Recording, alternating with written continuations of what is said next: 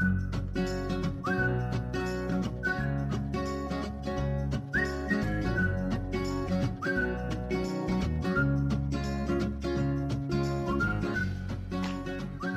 are listening to The Perks of Being a Book Lover, a show featuring two friends who've been in the same book club for almost 20 years. I'm Carrie, and even though we've been doing this show for a while, I often think to myself, oh my gosh, we could not be more different. I'm a curmudgeonly cat lover, borderline antisocial, and scared to death when Amy says she has an idea, because that usually spells trouble and or work for me.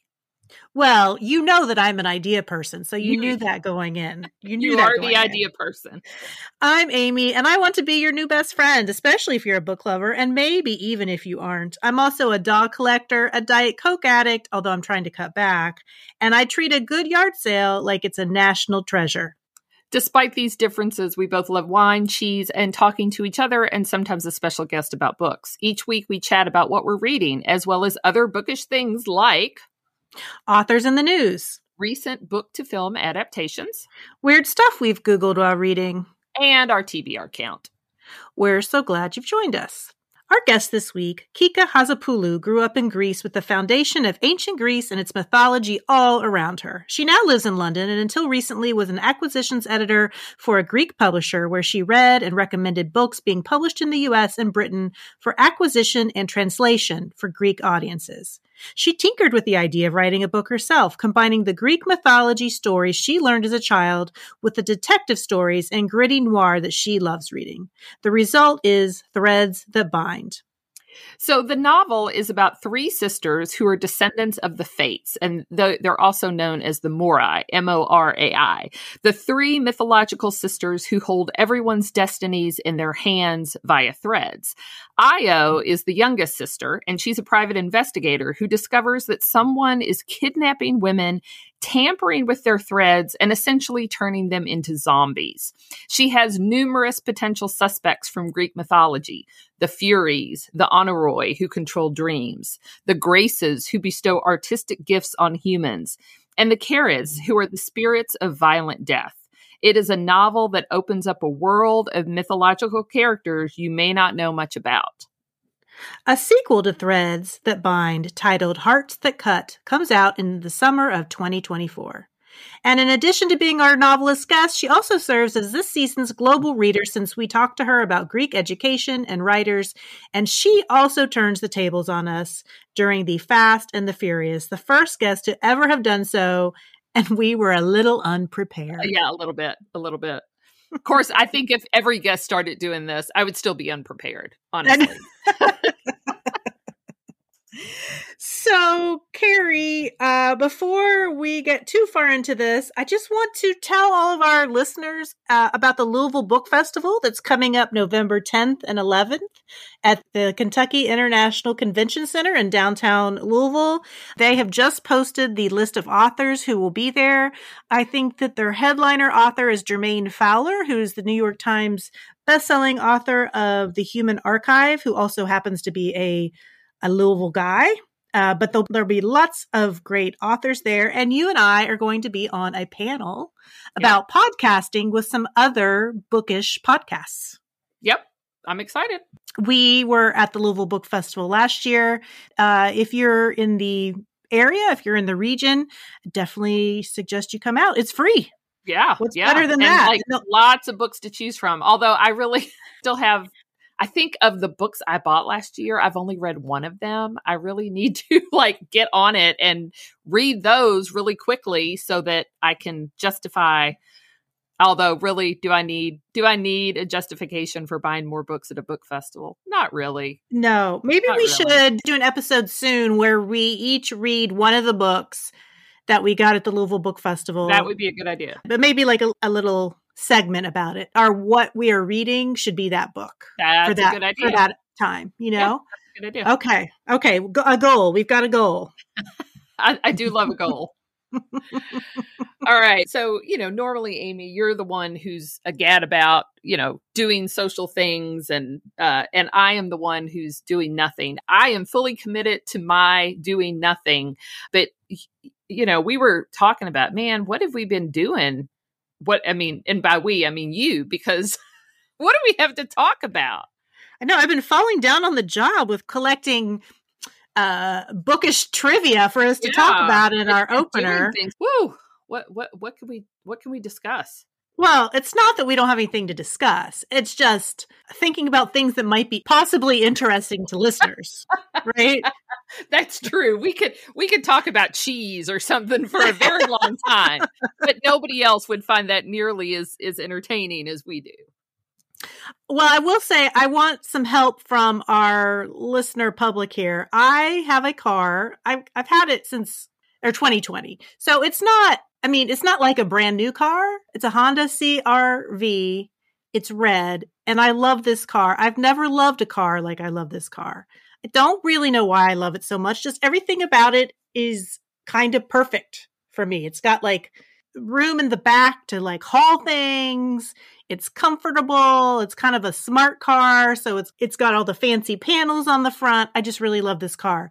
And in fact, I'm kind of protective of this car. I really don't like other people driving it, especially not my kids, even though, occasionally I have to let them drive it for various reasons.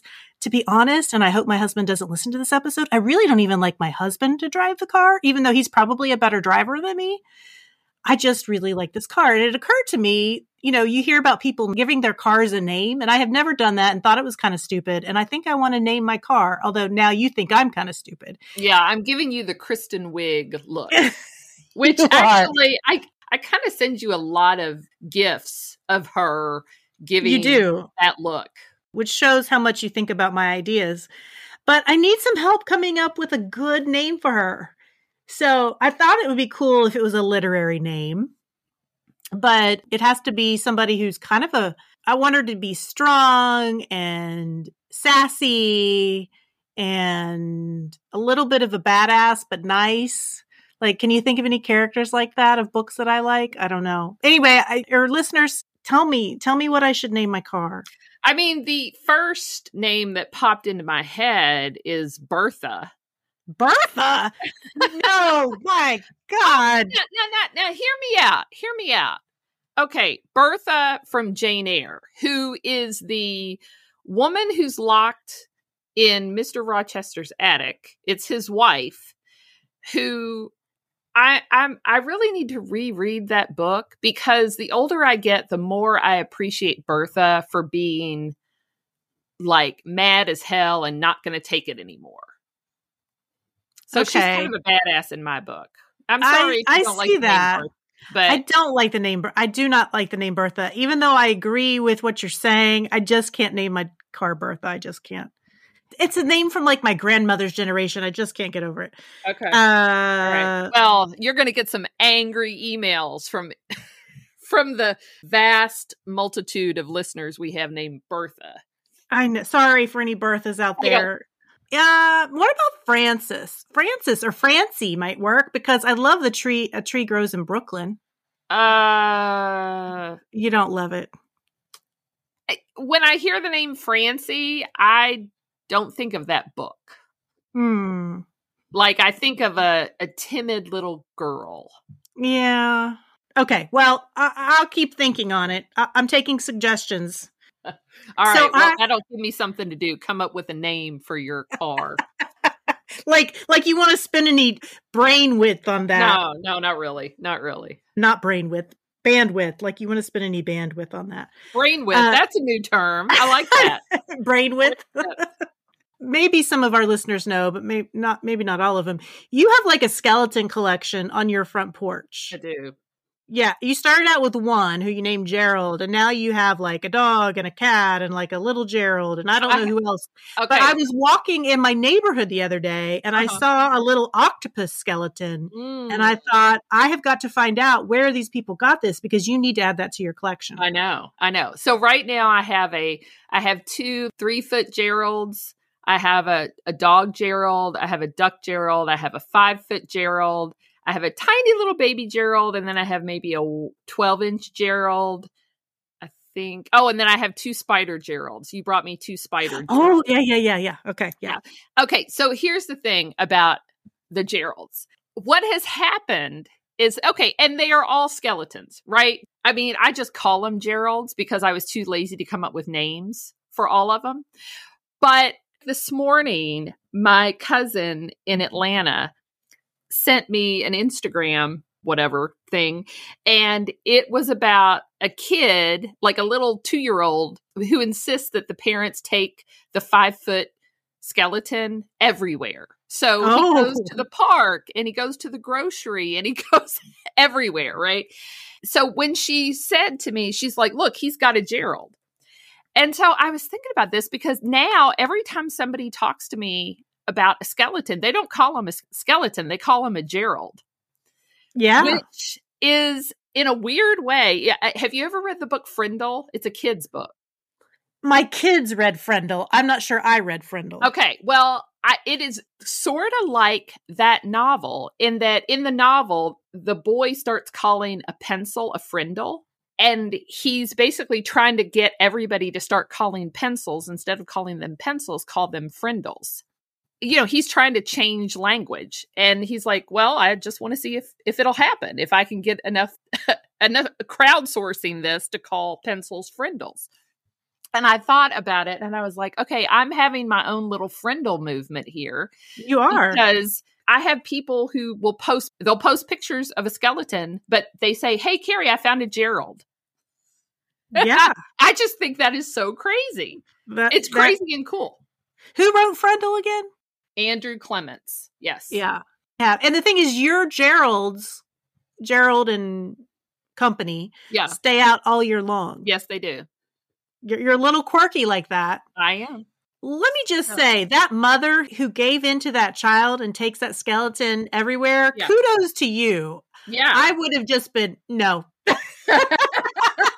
I'm not doing that. Yeah. That is too much freaking work to take that skeleton everywhere. Yeah. But I love it that parent did. Yeah. All right. So, you know, we've been talking about my Geralds that stay out all year long, but, you know, now it's seasonally appropriate, right, for me to have them out because we are like edging ever closer to October, spooky season.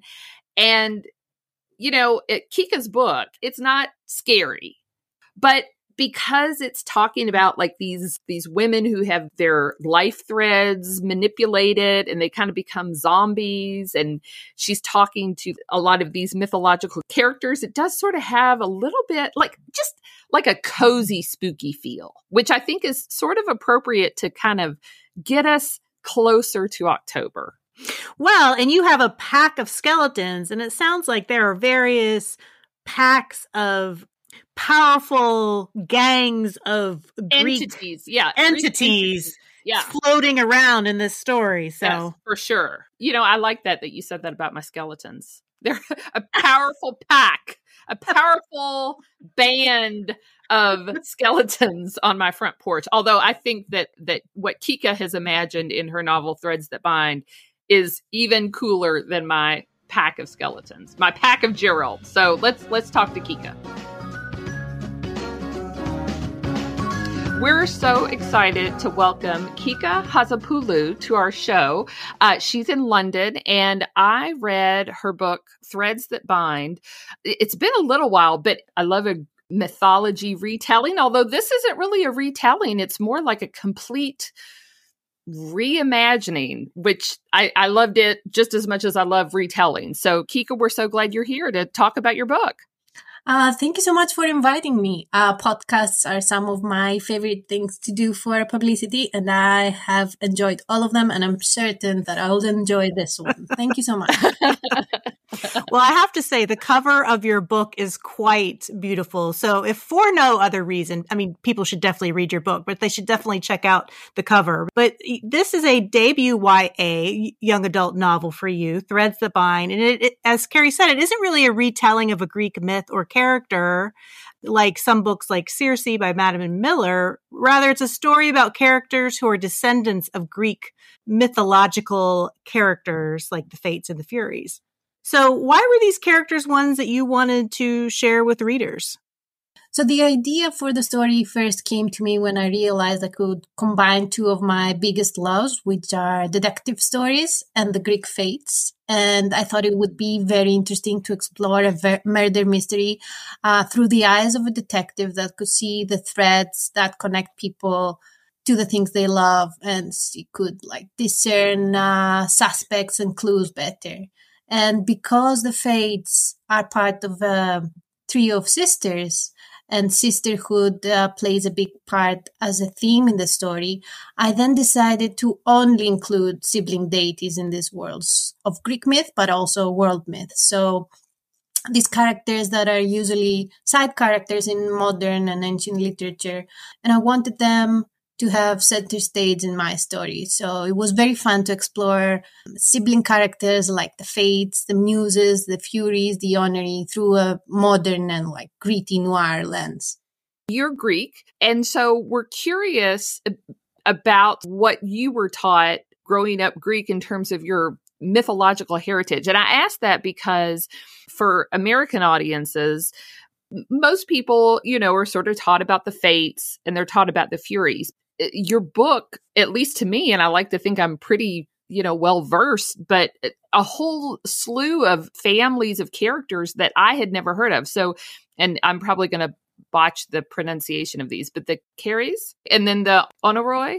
Yeah, I say Oniri because it's the Greek word for them, but I'm not sure how an English speaker would pronounce it.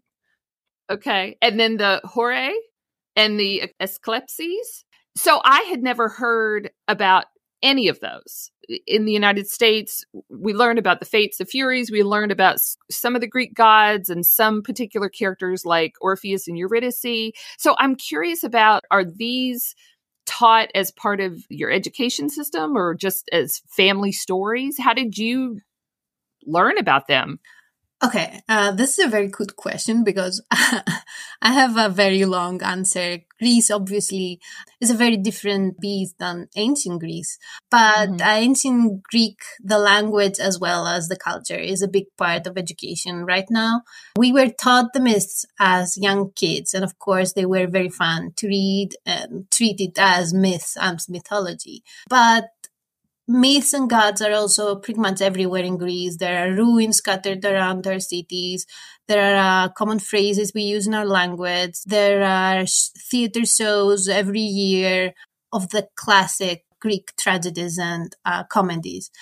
As a child, I loved myth and gods and all their mischief, but later in high school, one of the hardest school classes we had was ancient Greek, which we were taught as a language. So grammar, syntax, translation, and you'll be surprised to know how different ancient Greek is to modern Greek. So it got complicated after that because the myths and all of these side characters that appear in pretty much every ancient Greek text were taught to us in a way that wasn't as joyful. We had to do translating and we had to do like grammar exercises, syntax exercises. So the text itself, I think, in the way it was taught, took on the meaning of like, we need to get prepared for the test. We need to analyze it in a different way and not just enjoy the reading of it.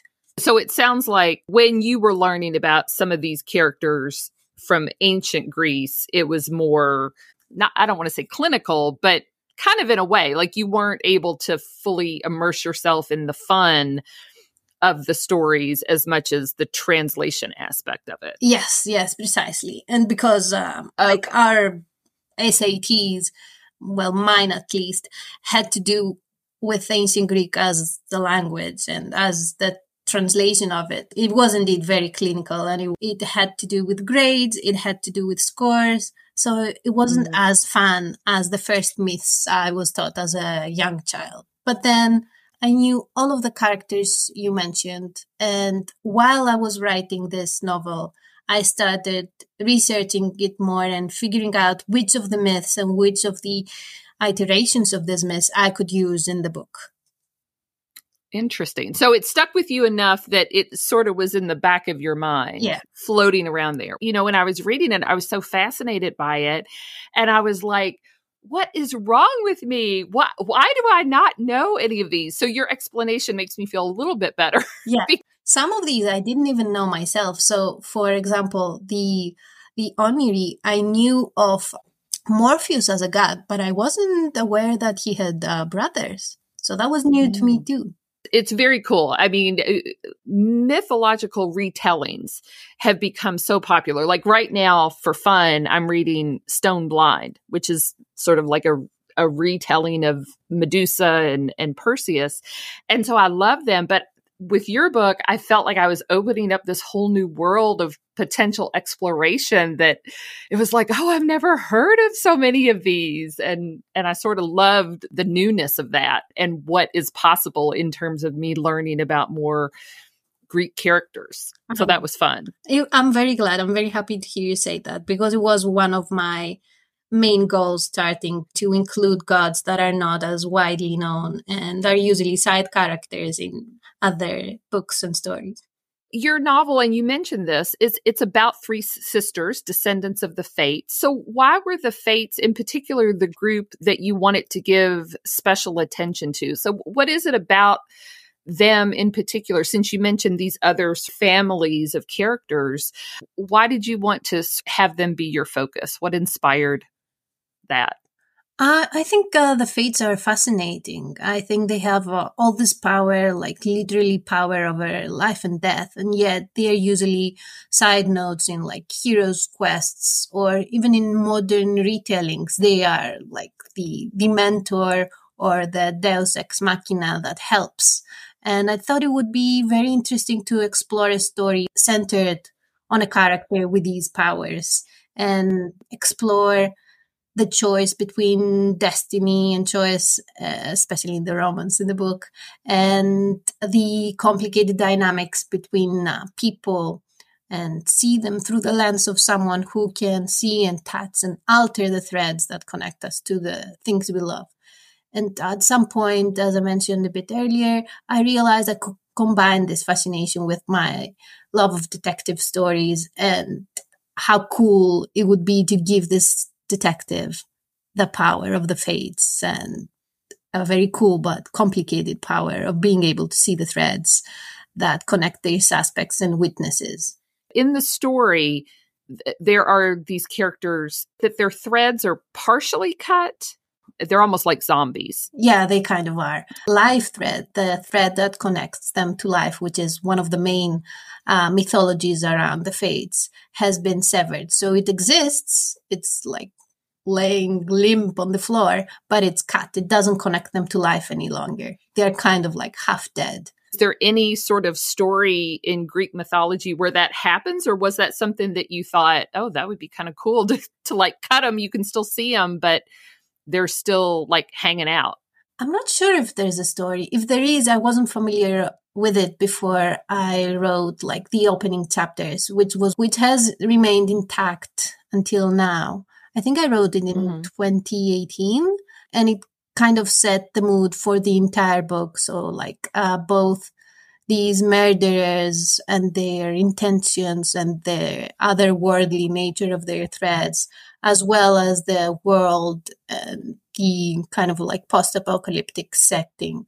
But yeah, I don't think it was inspired by any particular myth or like story. Well, I sort of love that, because I guess when I think about the Fates, it's like, if it's cut, yeah, it's it, and if it's not cut, then you go on living. And so your story is for some of these characters, it's like this weird in between, which is part of the mystery, which is part of why are they like this? How did this happen? What's going on? And so I felt that was very propulsive, and I wanted to keep reading. So I love that about the story as well. Thank you.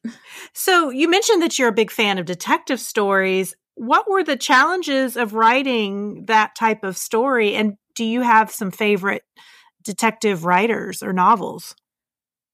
Okay, I love detective stories. And recently, one of my favorites was this Vicious Games, I think it's called, by Joel Wellington. It was a fantastic murder mystery or like thriller that has to do with a girl trying to win back her spot at an Ivy League university by participating in this very boozy, posh set of games with other girls. And then I of course love all of the YA, like modern classics, like Good Girl's Guide to Murder, Suddenly Murder. I love like Hitchcock films, the classics like Rear Window. And I love noir stories in general, like there's aesthetics and the themes and all of the tropes that make up the genre. And for this story, as soon as I realized I could combine Greek myth with a detective story, I started researching the noir subgenre. And it was a deep dive, like multiple hours spent on TV tropes, researching the gritty urban setting, the clues and red herrings, the archetypical characters like mob bosses, femme fatales, corrupted politicians. And it was a lot of fun to create the world. It was during the summer, I want to say 2019. And I remember I would wake up every day and I would think, what is the most interesting thing you can write today? Which characters can you place in this world? Can I make the Graces manipulative? Can I make the muses greedy patrons of the art? Make the gods of dreams, the honorary, like provide a luxury sleeping experience? The downfall to that approach, the challenge to writing a detective story in this way, was that I ended up with a very messy first draft and had to go back in subsequent edits and like tie it all together. I think one of the main points I worked on with both my agent before the book sold and with my editor after the book sold was ensuring that all of these nefarious characters I had created had their own motivation for getting involved in the murder and for being suspects. Threads That Bind covers a lot of territory, but sisterhood and the figurative threads that bind them informs the story. So talk a little bit about the sisterhood between the Aura sisters. And do you have sister relationships that sort of informed your story? I do. I am the oldest of 4 siblings, 2 of which are much younger than me. So I've grown up feeling something between a mother and a sister to them, especially when they were babies. Mm-hmm. And I think that dynamic is very interesting and very complicated. Generally, siblinghood and sisterhood is so very complicated. And I wanted to explore that in the book by making Thais, which is Ayo's older sister, basically a mother to her in many ways. And I think the theme of sisterhood started with the decision to center the story on the Fates and the 3 sisters that have inherited their powers. And I wanted to reflect how complicated real life is in their relationships and how sisterhood and siblinghood in general is like a unique bond with ups and downs, because essentially these are people that have come from the same place, but they have not all had the very same experience. And at the same time, they all grow together. I don't want to spoil anything, but I did know who the villain was going to be very early on. And I did know that Ayo's arc in the book was going to be growing into her own, like setting her boundaries, reshaping her relationship with her sisters. So I'm wondering, why did you decide to make your characters YA rather than adult women? Well, it's a fun fact. For a while, this book was adult. Oh, okay. Oh. I initially wrote it as a YA, and after another agent, not the one I signed with, requested revise and resubmit, I aged Ayo up to 21. And the argument was that Ayo has a job and she has a job and lives in a very gritty modern world. But ultimately, after I signed with my agent and just before we decided which publishers to send the book to, we came to the decision to age her back to 18. And I think it was a good decision. And I think at its core, Ayo's arc and the emotional journey of the book is a very teenage experience. She comes into her own, she casts away her shame and guilt like that her upbringing created. And also the romance is very much a first love, first experience of falling in love. I think to me it was the right decision. So many of the stories about heroes, they're not people in their 30s. They're essentially teenagers, or maybe older teenagers, but that's sort of when they're going through a lot of these trials and their hero arcs. So it's appropriate, I think, in terms of sort of the history of the myths. That's true. But also I think that, especially regarding like adults reading YA, I think that the first experiences are so important to us. And even if we've gone past them, we haven't really. There are new experiences all the time. And reading about them with that naivete of a teenager is very rewarding to us as readers. We feel both that we haven't grown and that we have grown. I don't know if I'm explaining it well. Mm-hmm. No, I agree with you because I like reading young adult novels, and I find something in them sort of refreshing that I don't always get in an adult novel.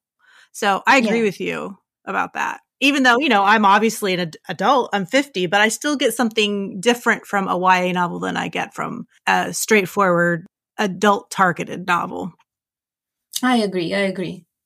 We're going to shift gears a little bit. We've been talking about your book, but I want to understand a little bit more about you as a reader. So do you have a favorite Greek myth or a favorite retelling of a myth? I think I love Orpheus and Eurydice a lot. I saw Hadestown a couple of months ago, and I loved that retelling. And some of my favorite YA books recently were Lore by Alexander Bracken, which I thought was very inventive and very fast-paced and fun. And I'm also currently in the middle of Girl, Goddess, Queen by B. Fitzgerald, which is a UK release. It's a Hades and Persephone rom-com, which I'm loving so far. Oh, that sounds good. Oh yeah, it's very fun. It's extremely fun. And I think B also reinvents the myth in a way we haven't seen before. Hadestown, that's the Broadway show, right? Is that based on a book, I wonder? Is that just a dramatic retelling? I have no idea. I think it's based. I think it's an original story. It's basically Eurydice, but also Hades and Persephone play a part. Hermes is there. It was very, very unique, and the songs were great fun, and the ending was so bittersweet and sad and hopeful. Did you see that one, Carrie? Yeah, I did. And Kika, in the United States, like a lot of times what students are taught in terms of like when they learn about a lot of the Greek myth, it's from I think it was the Edith Hamilton book. It's just full of the Greek stories. There's a mythology book by Edith Hamilton. And the stories are good, but I think because, and this is for me at least, I could read those stories, but they didn't stick. And I think there must be something about the way my brain works that if it's like a short story, the glue doesn't hang on to it very well. And so for me, it's like in order for the stories to really stick with me, I need something longer. But part of what I loved about Hadestown, I mean, I knew the story of Orpheus and Eurydice, but seeing it and the singing and the acting and the dancing and everything, it sort of made that story stick with me so much better. Than just hearing the story. And I think that's part of the reason I really love a lot of these novel length reimaginings or retellings, because I feel like it's like an adhesive that sticks in my brain so much better than just, a quick 3 or 4 page story ever has. Even though, the Edith Hamilton, that's a great introduction. For me personally, I've always needed just a little bit more to hang on to. So yeah, I'd agree. And I think it's full length stories or shows or movies allow you to like really go into the characters and the themes and like the emotion behind the stories. Right. Rather than just completely the plot. This happens, this happens, this happens. Yeah, that's true. Yeah. Was there a book from your childhood that made you love books or made you a reader? Okay, these are different answers. The books that made me a reader and subsequently a writer were The Princess Diaries. I read the first 3 in Greek, and then the 4th, the rest of the series, in fact, were never going to be translated. And I asked my parents, I begged them to get me the English versions. So that's how I started teaching myself how to read in English, and then like writing fan fiction of Meg Cabot's works, and then slowly, very slowly teaching myself how to write in English and write well and like perfect my craft as I went.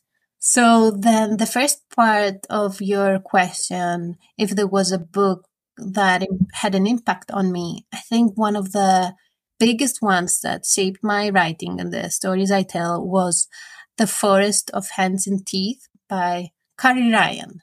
It was very dark and very emotional, and it discussed faith in such a nuanced way, and all in the context of a zombie story. And I remember thinking, we can write about that, we can talk about that. It really shaped the way I see stories and what the limits of fiction, fantasy fiction, YA fiction are. And it's called The Forest of Hands and Teeth? Yeah. I've never heard about that. And so you said that you read the fourth of the Princess Diaries in English. So when you read now, do you tend to read in English or in Greek? I read in English mostly. I don't think I've read anything in Greek that wasn't like an original Greek book, so by a Greek author that has no translation. But yeah, I read in English. I've read in English since I was probably 14, 15. It feels much more natural to me, both in reading and in writing. You write your books in English as well. You don't start out writing in a Greek and then sort of translate it over. No. Yeah, that would be a lot of extra work, wouldn't it? Yeah. I don't even translate from English to Greek. So like the Threads That Bind that sold for the publisher I worked for in Greece, they offered me to do the translation, and I was like, no, I don't think I have the skill for it anymore. And my skill is in English now. Oh, so they hired someone else to do the Greek translation. They did, yeah. Oh, wow. That's interesting. So you work in foreign publishing. Are you a translator? What do you do in that regard? Right now, I mostly do freelance reading, but my big job for the past 4 or 5 years was truly fantastic. I was an acquisitions manager for a Greek publisher, which meant I read all submissions from foreign markets. So the US, the UK, France, pretty much all of Europe and beyond. I wrote reports and then suggested whether we should acquire Greek rights of these books to my boss. And it was a wonderful job. It was basically reading and taking stock of the trends abroad as well as in Greece. And I'm very proud of some of the books we acquired and published during my time there, like Simon and the Homo sapiens Agenta, All Our Hidden Gifts, Jenny Han, Patrick Ness, many, many others. Oh, wow. That kind of job, there's a hidden kind of power in that, Oh, yeah, definitely. Yeah, Definitely. It's a little bit like a gatekeeper of a sort. And I'm very happy that Simon and the Homo sapiens Agenta, when we published it, I believe it was the first gay YA rom-com. Greece has been doing better, but it's a little bit conservative, religiously conservative country. Do you often read any Greek authors? Sometimes, yeah. My partner writes in Greek and English, and I read both of his work. I have other friends that write. There are wonderful Greek authors writing in sci-fi right now. Some of them have been published in the big US sci-fi fantasy magazines and have been nominated for the Nebula and the World Fantasy Awards. I've read their stories as well. Some of them are in English as well. That's great that there's sort of this burgeoning sci-fi culture going on there. That's really awesome. We're going to take a little break now, and when we come back, we're going to talk about what we're reading.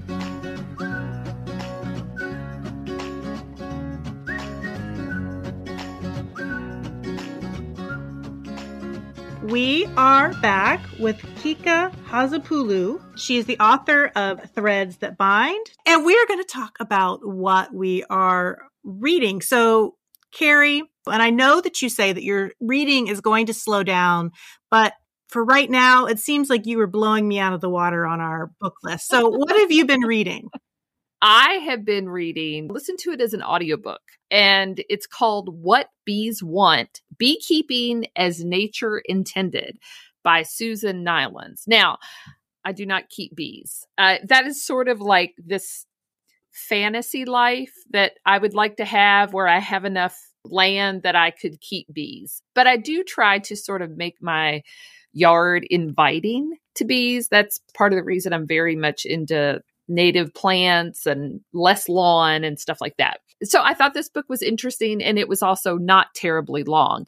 The book is about preservation beekeeping, which I didn't even know what this is, but it's very different from what we traditionally see from beekeeping. So usually when you think of beekeeping, or most Americans think of beekeeping, they think of the square white boxes that are kind of up on blocks, and the inserts that are rectangular, and that's what the bees put the honey and the honeycomb in. They sort of look like furnace filters. That's what most Americans think of as beekeeping. But bees don't really love that system. You've heard about the decimation of honeybees. The premise of this book is that part of the reason why honeybee populations have declined so much is because of what humans are doing to them. If we sort of let them do what they are good at doing, they have the immune function and the ability to sort of take care of themselves. So, for example, bees do not love the rectangular, these square and rectangular boxes. What they like is sort of this circular or spherical shape of hives. So if you think about, like the hives that you see up in trees, well, that's where bees like to live. They like to live up in trees in those spherical hives. And so it was interesting to read about beekeeping that's less about getting honey from the bees and more about preserving their health so that they're able to pollinate the flowers and do all those things that help us, not so much the production of honey. It sounds like it's a lot of work, but preservation beekeeping is where you let the bees do what they want to do, and you're not constantly taking the lid off the hive and checking. And because all that tinkering, bees are so in tune with each other, and they're so focused on the temperature of the hive and the moisture level of the hive. And every time somebody opens up the lid of one of those square hives, it takes about 3 or 4 days for the bees to sort of undo what humans have done by just even opening up the top of the hive. The person who wrote it, Susan Nylands, has studied bees for a long time. She's been a long time beekeeper. I think she's up in the Pacific Northwest. It's more like an appreciation book where you can learn a little bit about bees. It's not, the step-by-step, here's what you need to do to be a preservation beekeeper. But it sort of introduced me to this idea of what preservation beekeeping is and how humans, we're really good at mucking things up for nature. That's interesting. I have never heard of preservation beekeeping. My dad kept bees when I was a kid. And in fact, he even invented a honey extractor that had a patent with the patent office with the government. So he was really into bees for a while. And I've never heard. I wonder if they just need to make maybe they just need to make a circular hive. You mean humans? Yeah. I mean, I know the whole point is just not to bother them. I get that. But that's probably never actually going to happen. Do you think? I mean, that we're never going to, you were just say, oh yeah, just go about your business. We don't need this honey. Need that honey. Yeah, we don't need this. Yeah. Right. But it did make me think a little bit differently, because when I am out in the garden and looking at my flowers and I'll see a bee, in my head, I automatically assume that they're honeybees. But, honeybees aren't native to the United States. So part of it, what they think is that honeybees, because they're not native to here, they're sort of at a disadvantage. Reading the book just made me pay a little bit more attention to when I'm looking at my flowers and I see an insect on them, is it a native? Is it a honeybee? What actually is it? I really like this book because it was it was about 5 hours, but it introduced me to a topic that I'm interested in, didn't really know anything about. and only know marginally more now, but I just found it fascinating. So anyway, it's called What Bees Want, Beekeeping as Nature Intended by Susan Nyland. Okay. Well, Kika, what have you been reading? First of all, thank you for suggesting that. I love bees, and one of my hobbies is looking up videos of beehive rescues. Oh, yeah. If you've seen, Oh, cool. I love them so much. And I went into a rabbit hole recently and found out how queen bees adapt to a new hive and what it takes for them to like dominate over the worker bees. It's a lot. I love them. But thank you. Well, good. That was a perfect book for you to talk about, Carrie. It really was. Thank you. Okay. Can I do a few recommendations instead of one? Sure. Of course. Okay. One book I always love to recommend, it's a trilogy, is Naomi Novik's Scholomann's trilogy, The Deadly Education, The Last Graduate, and The Golden Enclaves. I think they are the height of fantasy literature. We get a very voicey, very sarcastic, very funny main character who's kind of like the evil witch, but is actually like the kindest creature out of the entire bunch. And it's sent in a sentient magical school that it keeps trying to kill its students. If you haven't read it, it's fantastic. The whole trilogy is fantastic. So it's a dark academia book. Kind of, yeah. And she's, I think she's like 17, 16 when it starts, but it's published by an adult publisher. And then I mentioned Girl, Goddess, Queen by B. Fitzgerald, which I'm reading now, the Hades and Persephone rom-com. Very fun, very inventive in its world and the way it uses mythology. And recently I also loved another YA fantasy, which was called The Prison Healer by, I think Lynette Noni is her name, which is about this healer, this doctor in a very deadly prison and all of the things he has to do to keep one of her inmates, a rebel queen, alive. I really loved that one. It was so well paced. It was one of those books you pick up and don't put down until you've read the end. Do you primarily read YA? I read a bit of everything. I don't read as much nonfiction as I would like. I read YA, I read adult, I read rom-coms, I read thrillers. Nonfiction is not my forte, but I have been recommended some very good books lately from you guys as well as other friends. And I think it would be a good opportunity to start.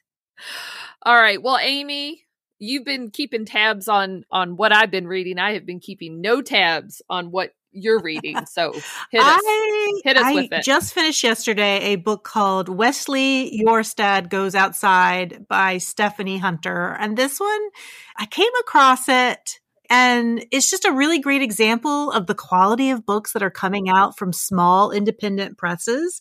The big publishers are great, but independent presses are doing a wonderful job of finding little gems that those big publishers might overlook. And so I was initially drawn to this book because of its subject matter, which is agoraphobia. And that's a phobia of going outside one's home. And I have a little bit of a personal connection to this because my mother, for a while, when I was a child, suffered from this. And I really believe it was an extension of some postpartum depression that she had after my sister was born. But she didn't often want to leave the safety of our house. And I remember finding that really confusing as a kid. But my mother's phobia was nowhere near as severe as our protagonist in this book. So this novel is about Wesley Yorstad, who lives in Denver, Colorado, and he's not left his apartment in 5 years.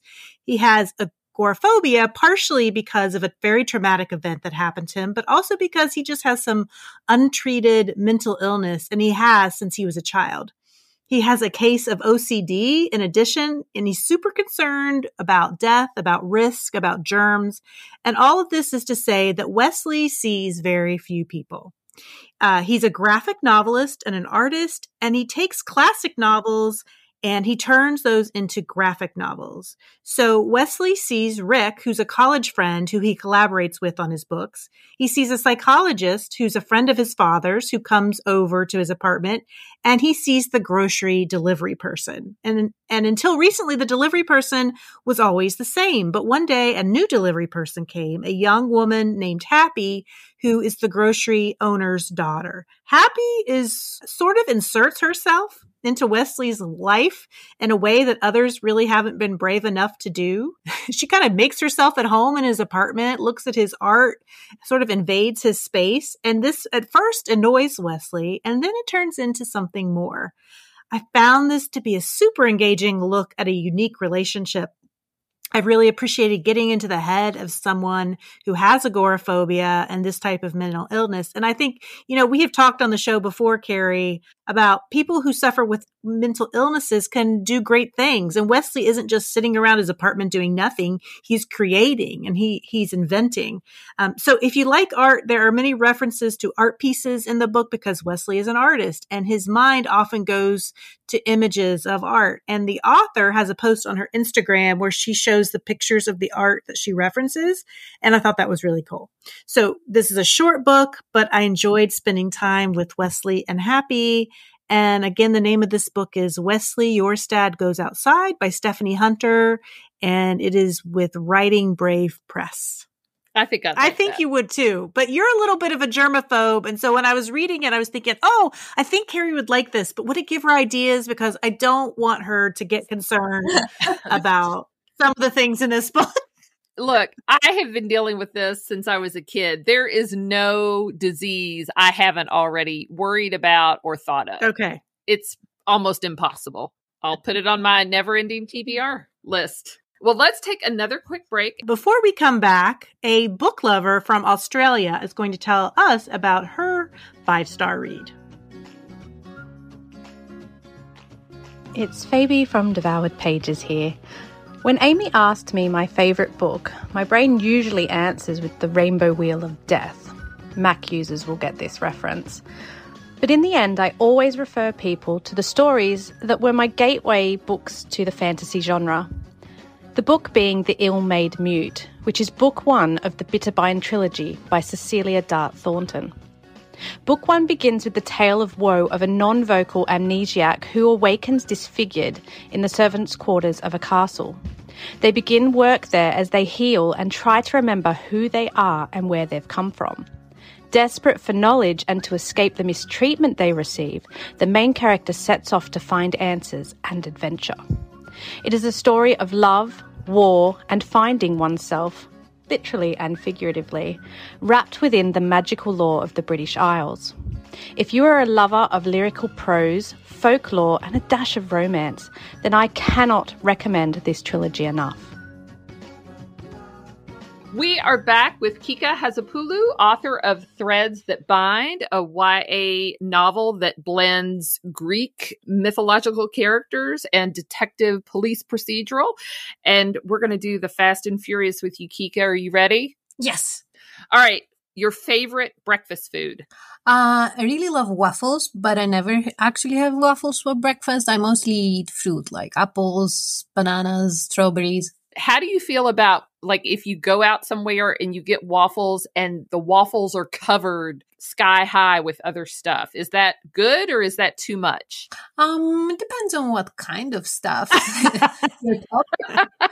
I like chocolate and like bananas and I don't know, what do they do? They like do strawberries or strawberries. Yeah. I don't love whipped cream and pizza kind of syrups. Yeah.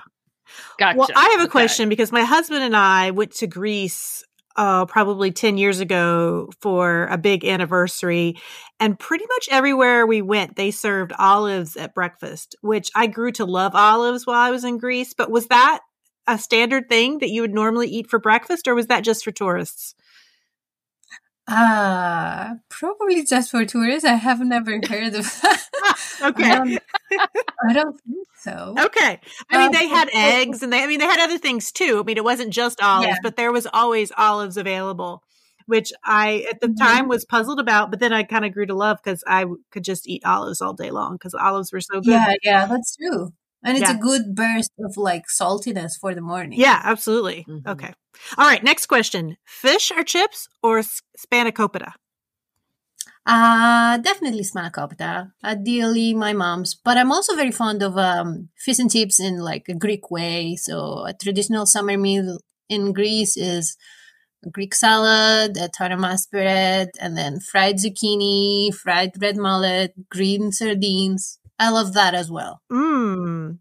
So when you say fish and chips in the Greek way, is there something like, is there like a squeeze of lemon on it, or is there something that makes it Greek? I think it's just a different kind of fish. So it's not cod. I think fish and chips is cod.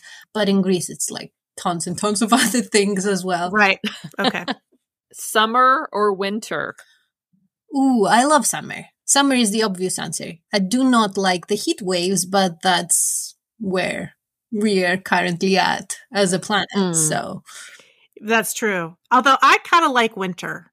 I actually am a person who likes winter. I feel like it's cozy and it's a really good excuse to snuggle down and read a book and not feel guilty that you should be outside doing something nice outside. Well, so where are you guys based at? Because in London, my one qualm about the winter is that the sun sets around 3 p.m., which is super depressing. No, we are in Louisville, Kentucky, but we don't get sunsets that early in the winter. It's at the shortest part of the year. Maybe it sets at 5:30.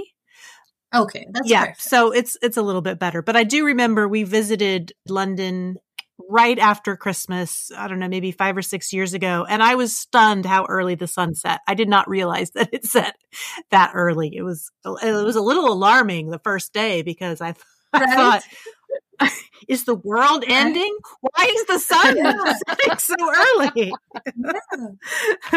Which Greek god, Zeus or Poseidon? I guess Poseidon, because I like the sea. I'm not entirely like fond of the men in the Greek pantheon. Me either. This stone blind. I'm like, seriously, guys, did all you all do is rape women? Like, that's all they did. Yeah. It's just rape women. No, I agree with you. Stories. Jeans, skirts, or shorts? Skirts. Long skirts. I have so many of them. I love them. I do too. I have a lot of skirts. I find that they are just so much more comfortable. And in the summertime when it's hot, they're much, much cooler, I find. That's true. Yeah. That's cool. So, okay. I agree. Can I ask you a rapid fire question? Sure. All right. So out of all the characters with powers that appear in Threads That Bind, which kind of power would you like to have? So we have the Fates, we have the Furies, we have the Muses, we have the Keras, which are goddesses of death. We have the Ionri, gods of dreams. We have the Asclepius, gods of healing. Which would you be? Oh, man. Kira, you're got to be the goddess of. You have to be the one with death because you're a little obsessed with death. I am a little obsessed with death. Yeah, that would probably be me. Although, there's something about the Furies too that just because there's something about them that speaks to me as well. Right. So I don't know. That's a tough call. Okay. Ooh, I didn't know the tables were going to be turned. I'm not prepared. I like the idea of healing, but honestly, probably the dreams because you like to sleep. You're a good I really like to sleep, and I think that would be right up my alley. Yeah, that's my answer too. Well, that's fun. You're the first person who's ever turned the tables on us, and I loved it. Good. I'm glad you enjoyed. Well, Kika, we are so pleased that you joined us from London. We're so glad you made time for us. Thank you so much. It was a pleasure. Thank you so much for inviting me. Your questions were great. Our conversation was great. It was overall such fun. I really, really enjoyed doing it. Oh. You can find Kika at her website, Kika, Kika, Hatzopoulou, HATZOPOULOU.com, and on Insta at Kika Hatzopoulou. For show notes for any episode, go to our website at perksofbeingabooklover.com. We're also on Instagram at Perks of Being a Book Lover Pod and on Facebook at Perks of Being a Book Lover. If you like what we're doing with the show, tell a friend. Word of mouth is one of the best ways to help people find us, or leave us a review on your favorite podcast platform. And if you'd like to get in touch with us, send us a message, go to our website, and there's a contact form that you can click on. Finally, a huge thank you to Forward Radio 106.5 FM, a grassroots community radio station here in Louisville, Kentucky.